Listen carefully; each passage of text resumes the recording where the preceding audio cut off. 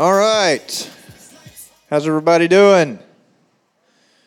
Everybody get plenty to eat? I hope so. Good deal. Let's get started with a word of prayer, and I'm just going to share a few thoughts with you, and then we'll carry on with our morning. Keith and Jamie are on a cruise this week, so they've getting some much-needed time off, which is good.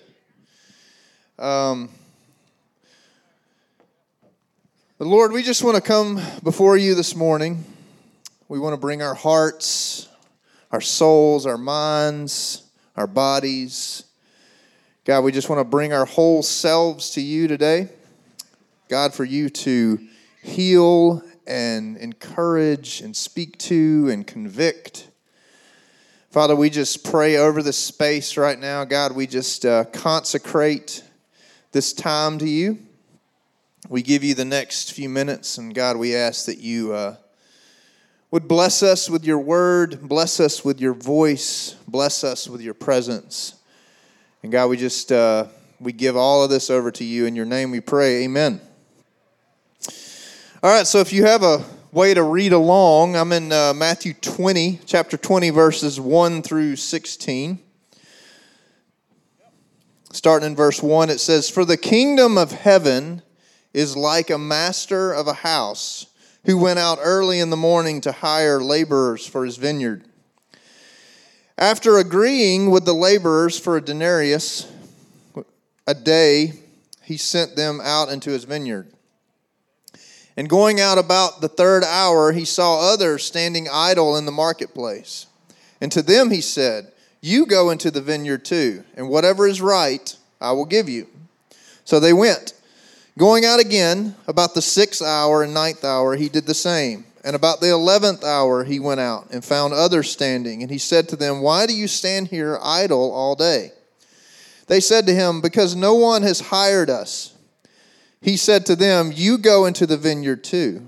And when evening came, the owner of the vineyard said to his foreman, 'Call the laborers and pay them their wages, beginning with the last up to the first.'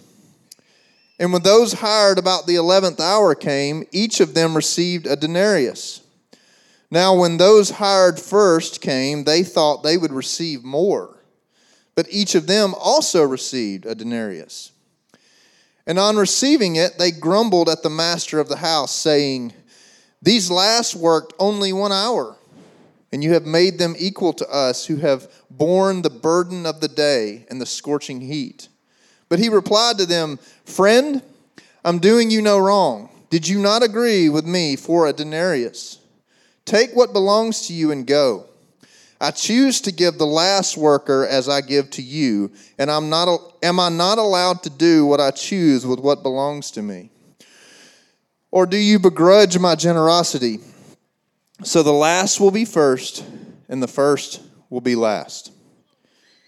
So, I wanted to. I'm very uncomfortable with this parable in the Bible. I have been my whole life since I was a little kid, hearing this story of this man.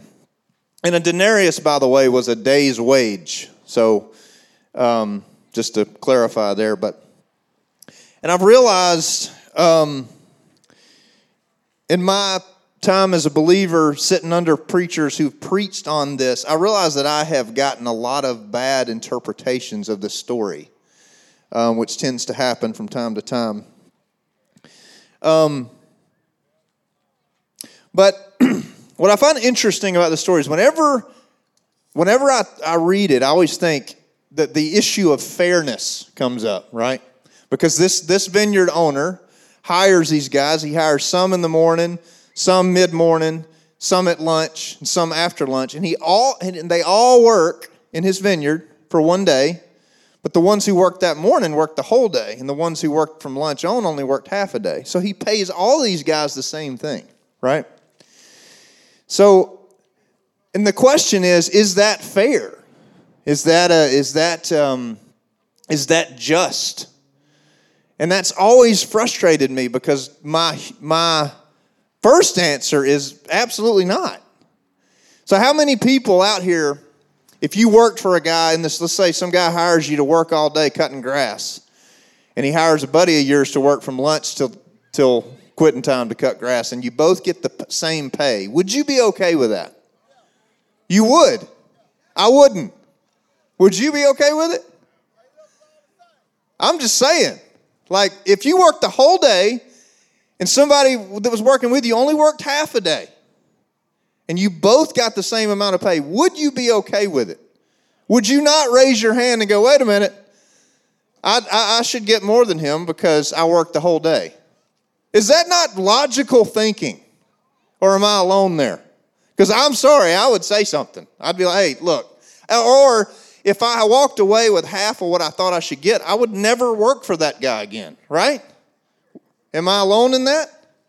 So that's where my mind comes from in reading this story. And that's where I think a lot of people's minds go to. But this is what I find interesting. Whenever I've heard pastors preach on this in my younger days as a Christian, it was almost like because Jesus is saying the kingdom of God is like, the kingdom of heaven is like this. It's like an owner who doesn't pay his workers fairly.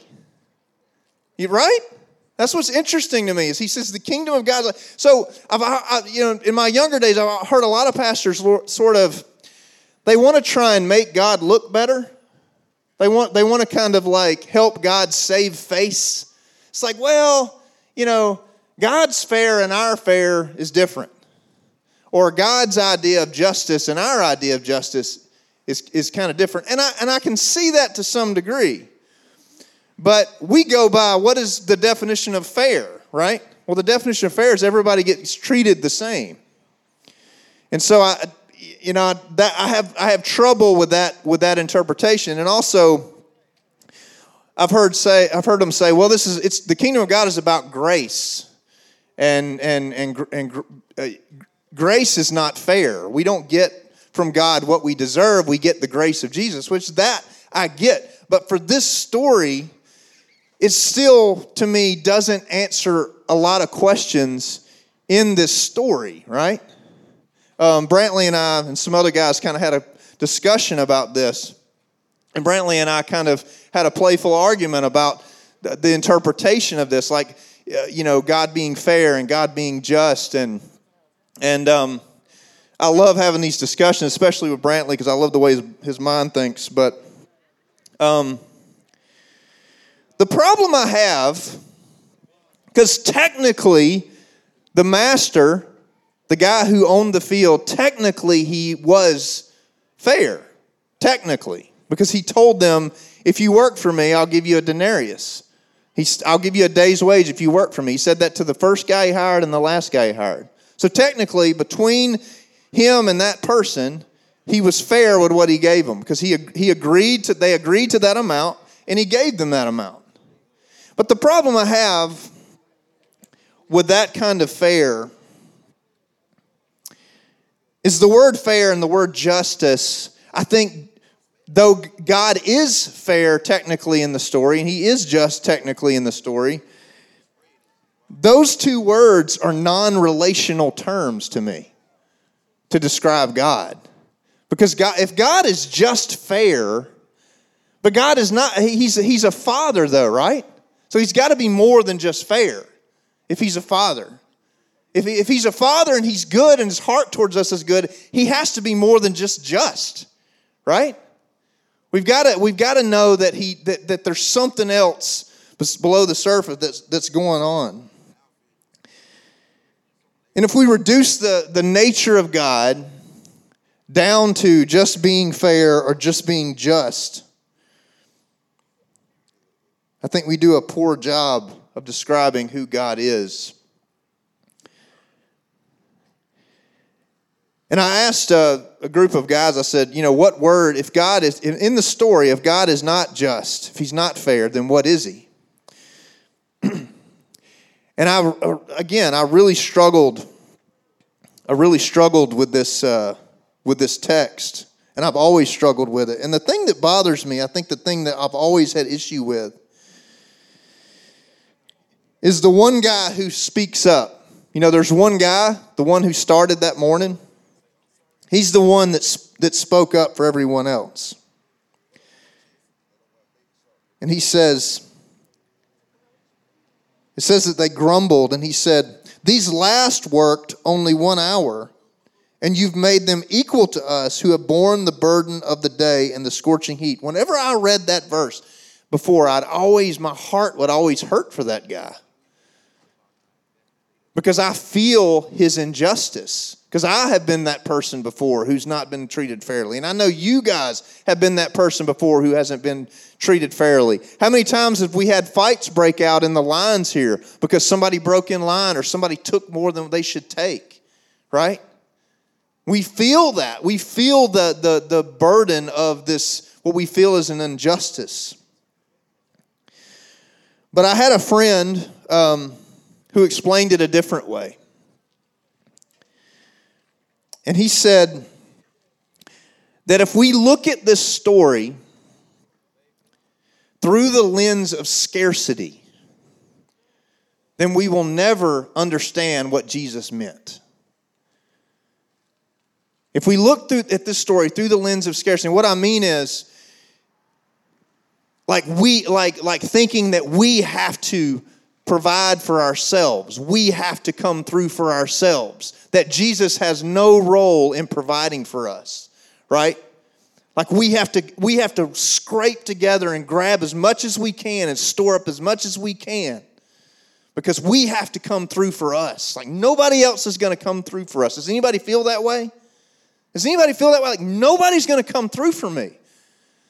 So by God, I better get what I need so that I can store up what I have, what I need for the next day and the day after that. And so when we read a story like this and we hear the guy go, wait a minute, these guys haven't worked all day. I've been working all day. This guy's thinking, I got a family to feed. I can't just think for today. I got to think for tomorrow and the day after that. When we look at it through the lens of this story, this parable seems harsh and unfair and messed up, right? But when we look at the story differently, I believe the way we were meant to look at the story, we see something different going on. And I asked the guys, I said, if God isn't fair, then what words should we use to describe him? And I prefer the word good. I prefer the word good. Because here's the deal. If you look at it through the lens of a son or a daughter, of a good father, who we know his heart is good. And if his heart is good, we got to believe that he's going to give us, you and you and you, he's going to give you guys and me, he's going to give us what we need in each moment. He's going to give us what we need in each day. We don't have to be concerned with tomorrow. We don't have to be concerned with scraping together and clawing to get what we need. We can rest in the reality that the Father is good. And when we see someone else take more than what they should be taking, we can relax and go, you know what? If that's the way they want to do it, that's fine, because my Father's heart towards me is good. And I know today he's going to give me what I need. And Jesus said that. He said in Matthew 6, he says, why do you worry about tomorrow? He says, do the birds worry about where they're going to build their nest and how they're going to feed their babies? Do the flowers of the field worry about nourishment? He said, then neither should you, because your Father in heaven knows what you need every day, and he's going to give it to you. He's going to supply your needs. So we can look at this story one of two ways. We can look at it through the lens of scarcity, and we can say, God's not fair, and I got to provide for myself. God's not fair, so I've got to make my own way. Or we can look at it through the lens of a son or a daughter and say, it doesn't matter. Because my God, my Father, is going to provide for me today. And I can accept his generosity. I can accept his goodness. I can quiet my heart and let him lead me where he's going to lead me. because he is good. His heart is good. Will you just say that to yourself right now? God's heart towards me is good, and it's goodness, right? We don't meet out here together because the reason we come out here, that all of us meet together, is because God has given out of his abundance, and it spills out over into the world around us, right? And I know a lot of us, have been dealt a really terrible hand, right? We sleep outside under a bridge. We scrape together what we can get. And you think to yourself, the heart of the Father is not good towards me. Somebody stole my backpack last night. Or somebody stole this from me last night. Or somebody stole my spot. And our hearts go to that place of scarcity. How am I going to provide? How am I going to get what I need? And I would ask you today, would you choose to believe, first of all, that the heart of God is good and his heart towards you is good?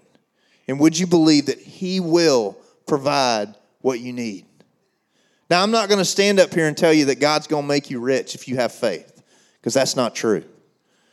I'm not going to stand up here and tell you that God's going to make everything better and make all your problems go away, right? Because that's not true. I'm sorry.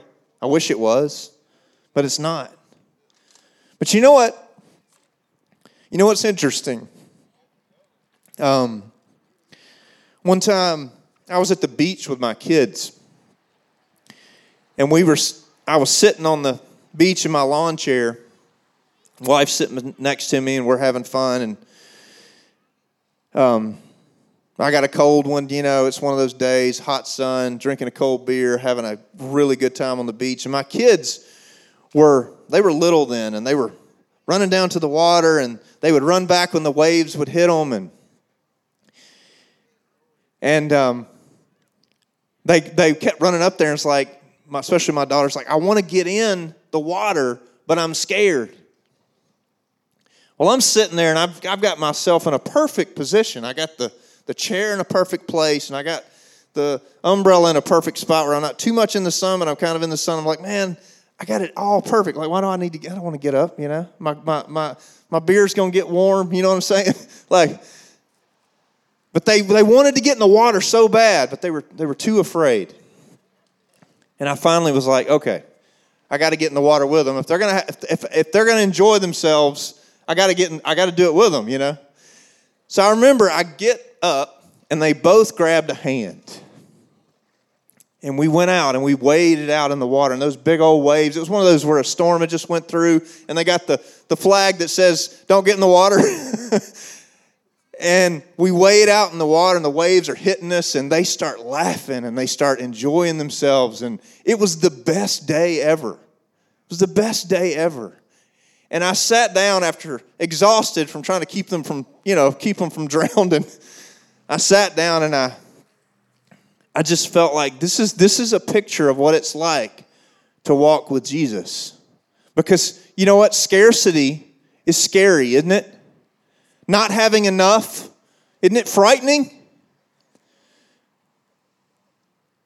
Getting up and seeing that you don't have enough food in your refrigerator, and you have kids that depend on. Isn't that frightening?